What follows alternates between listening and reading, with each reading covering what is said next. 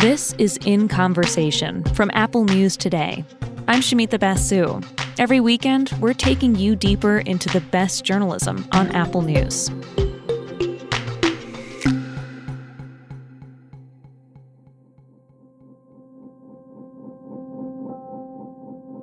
"50 years ago, a case came before the Supreme Court that would forever change U.S. history. We'll hear arguments in number 18, Roe against Wade. What a lot of people don't know is the woman at the center of that case never got the abortion she was seeking. The ruling took too long.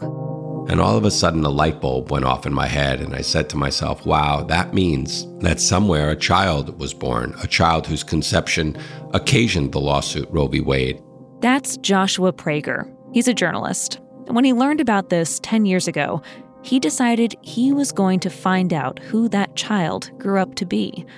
He ended up spending hundreds of hours with Jane Roe herself, whose real name is Norma McCorvey. And he tracked down the 3 daughters she had and gave up for adoption. The last was the baby at the center of Roe v. Wade. Prager's new book is called The Family Roe, An American Story. You can read a piece adapted from his book about the woman whose life has been one of the most debated in American history. That article is in The Atlantic on Apple News+. Norma was not the perfect spokesperson for the movement. In fact, she ended up championing different sides of the abortion debate at different times in her life, and she spoke about having regrets. I've done a lot against his teachings. I think the far greater sin that I did was to be the plaintiff in Roe versus Wade. In my conversation with Joshua Prager, he explained Norma's complicated views on abortion are what makes her story so worthy of understanding. Norma McCorvey was born in 1947 in Louisiana into a very religious home. She moved to Texas when she was a toddler. And Norma's mother, Mary, interestingly enough, had gotten pregnant when she was a teenager. She was not yet married. And she was then made in a horrible way to relinquish that child to her mother and then sort of pretend that the child wasn't hers. And that had a devastating effect on Mary. She became an alcoholic soon thereafter. And by the time Norma came along and was growing up in this home, Mary was sleeping with many men other than her husband. It was a very difficult place to be growing up.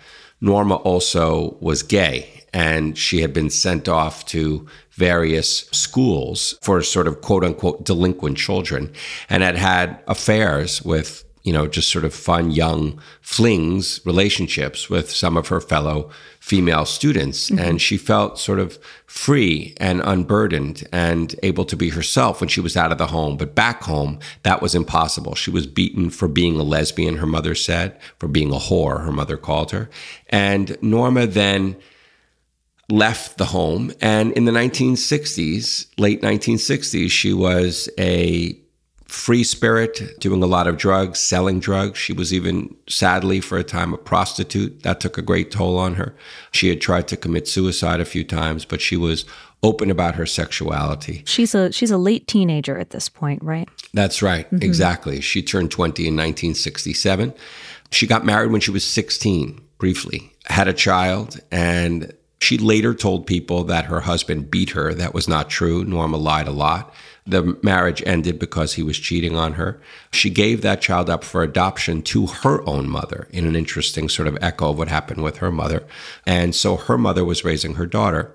The daughter did not know who her real mother was, but she lied about that too, by the way. She told people that her mother, quote unquote, kidnapped her child, which was ridiculous. And she then had another child, and that child was also given up for adoption, placed for adoption with a family she didn't know.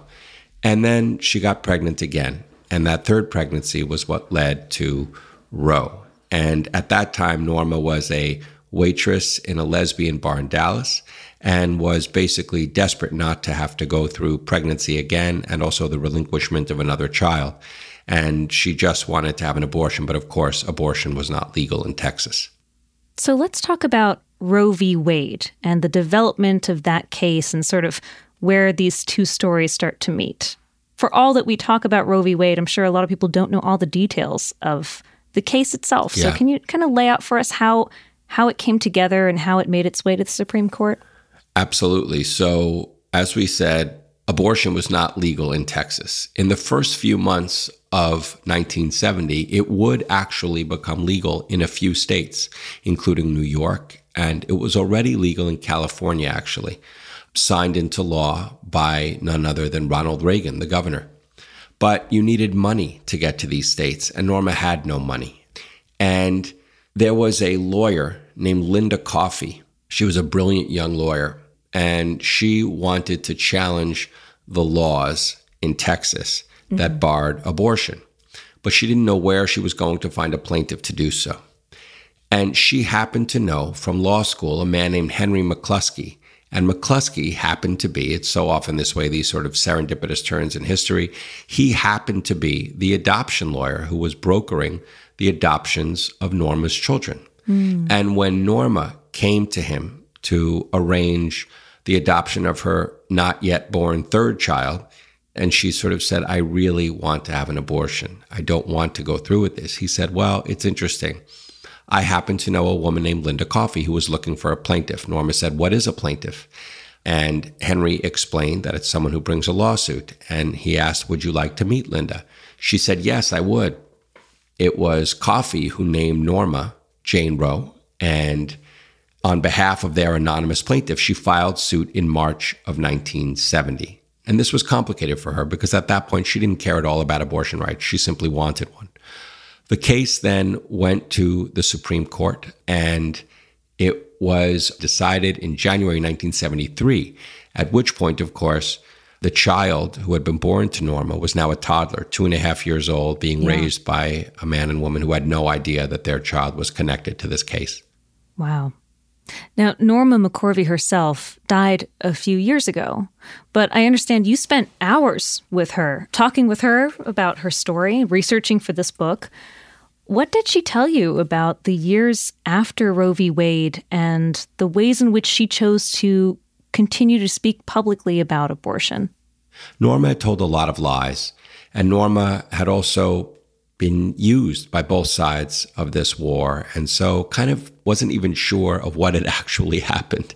So together, we spent many, many hours, hundreds of hours over the last 4 years of her life, figuring it all out. I'll just mention as an aside, I found her private papers. Those papers had never been seen before.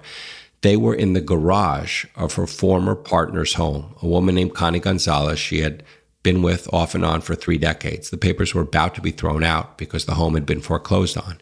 And those papers helped me to sort of follow through the facts of Norma's life, finding people who could fill in all the little missing pieces. Wow, that trove of documents sounds like an investigative journalist's dream, right? You must have been very excited to stumble into that and to have that source. I'm curious, Joshua, how did you work with Norma as an unreliable narrator of her own story? It really sounds like you're in a position where you have to judge sincerity. Yeah, that's a great point. And I did not rely upon sincerity. I made sure that every detail was true. So how did I do that? So for example, one of the many, many lies that Norma told over the years, just to choose sort of a random one, was that when she was pregnant that third time and she wanted an abortion, and she couldn't get one, and her doctor refused to perform one, which is all true. She then went to an illegal abortion clinic and got there, and there was dried blood on the floor, and it reeked of death, et cetera, et cetera. Now, none of that was true. What was true, and I know it was true because she said this in 2 little interviews that no one had paid attention to decades before, just in the beginning of the 1980s, she said that, in fact, she had found an abortion provider to go to, legal, of course, but sort of safe and reputable, but she could not afford the $500 fee. So that was the truth. And so one thing that I did was to go back and search through every record possible to see if Norma had mentioned something contrary to what she later said publicly, but just sort of many, many years before she became a public person and before this narrative started to overtake her life. But even more than that, what I did was I relied upon those papers to find people who knew Norma And so, for example, I mentioned the lie Norma said that her mother had kidnapped her daughter from her. Well, I found a woman named Glenda Hyman who was Norma's first live-in girlfriend, first serious girlfriend. They were living together when Norma had just given birth to that first child and still had her. And Glenda remembered in enormous detail and, with sort of true precision, she remembered Norma pleading with her mother, Mary, to take that child off of her hands and said, I don't want to be a mother. And in fact, at that point, also Mary was still alive, and she confirmed that for me too. So it was a combination of finding early sources and finding people who were there, who were eyewitness to this, who could then tell me what actually happened. I would then go back to Norma and say, Norma, this isn't really what happened, is it?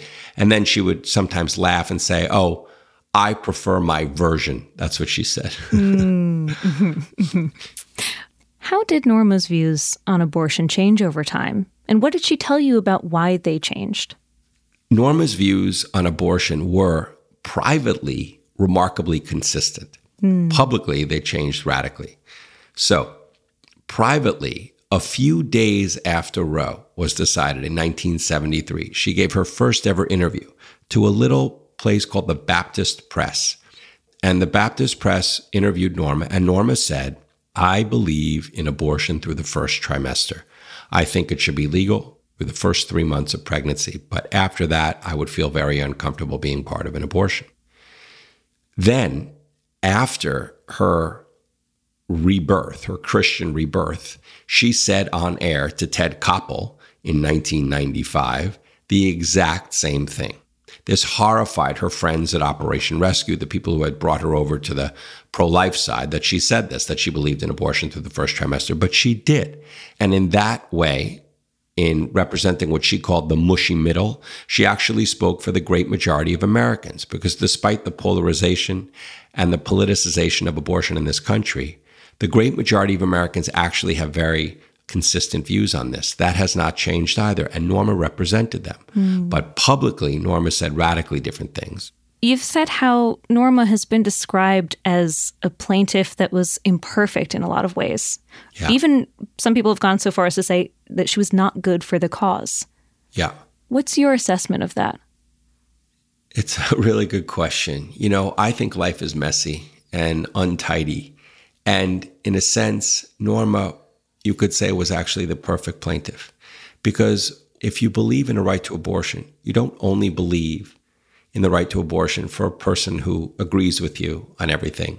You believe that anybody should have the right to abortion.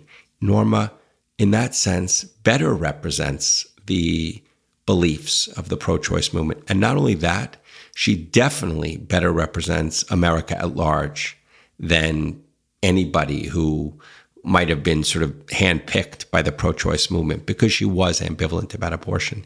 And the great majority of Americans are as well. The pro-life movement, obviously, we all know, has veered incredibly to the right. They are a movement now dominated by extreme voices, as is evidenced by what's happening in Texas. But the pro-choice movement has also gone much more extreme. So, for example, whereas President Clinton had once said that abortion, famously, he said, ought to be safe, legal, and rare. Now, the pro-choice movement does not want to use that word rare. Why should it be rare? They say abortion is a social and a moral good. It empowers women, and obviously that's true. But it is something that is nonetheless the ending of a fetal life. And so that is not something, I think, that if anyone is truly honest with themselves and thinking about in the privacy of their own homes, of course we would want that to be rare, all things being equal. They're never equal, but why would you not want that?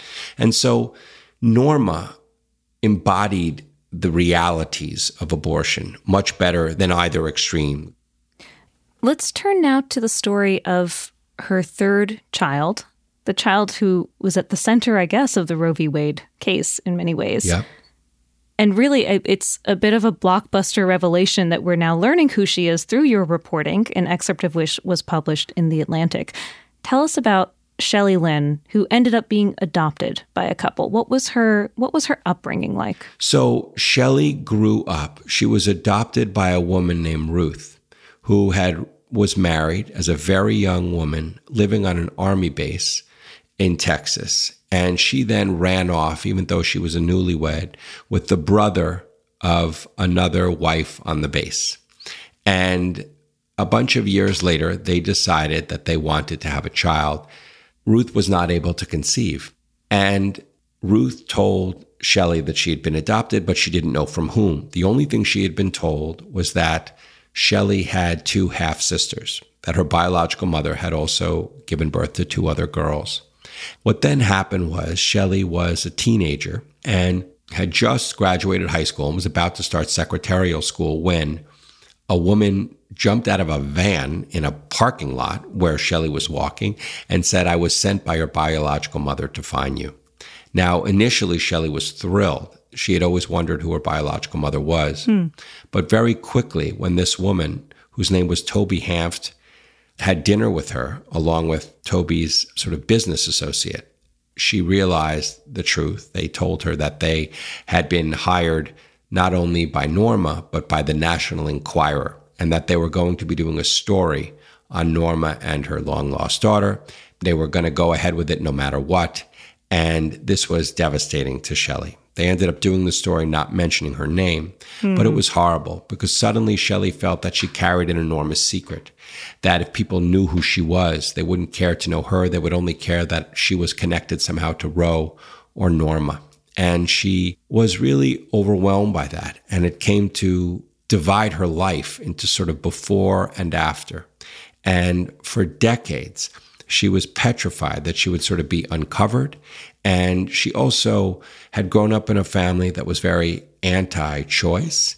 And she suddenly sort of had to examine that. And she came to realize that she didn't feel that religion or the government should sort of be involved in this. She felt it was a personal decision. And even though she said she herself knew that she didn't want to have an abortion, she didn't think that other women shouldn't be able to. She believed in a right to choose. And a few years later, she was engaged to marry, but not yet married, was then pregnant. And even though it sort of upturned her life, she went ahead and carried her child because, as I say, she didn't want to have an abortion herself. And the real reason there is because doing so in her mind would have made her no different than Norma, who had wanted to abort her. Wow. It was a very complicated thing. And she had had one conversation with Norma on the phone. Norma had wanted to get together with her. At the time, Norma asked if she and her partner, Connie, could come and see Shelley. Shelley had a little boy at that time. And Shelley was uncomfortable with that fact that Norma was gay.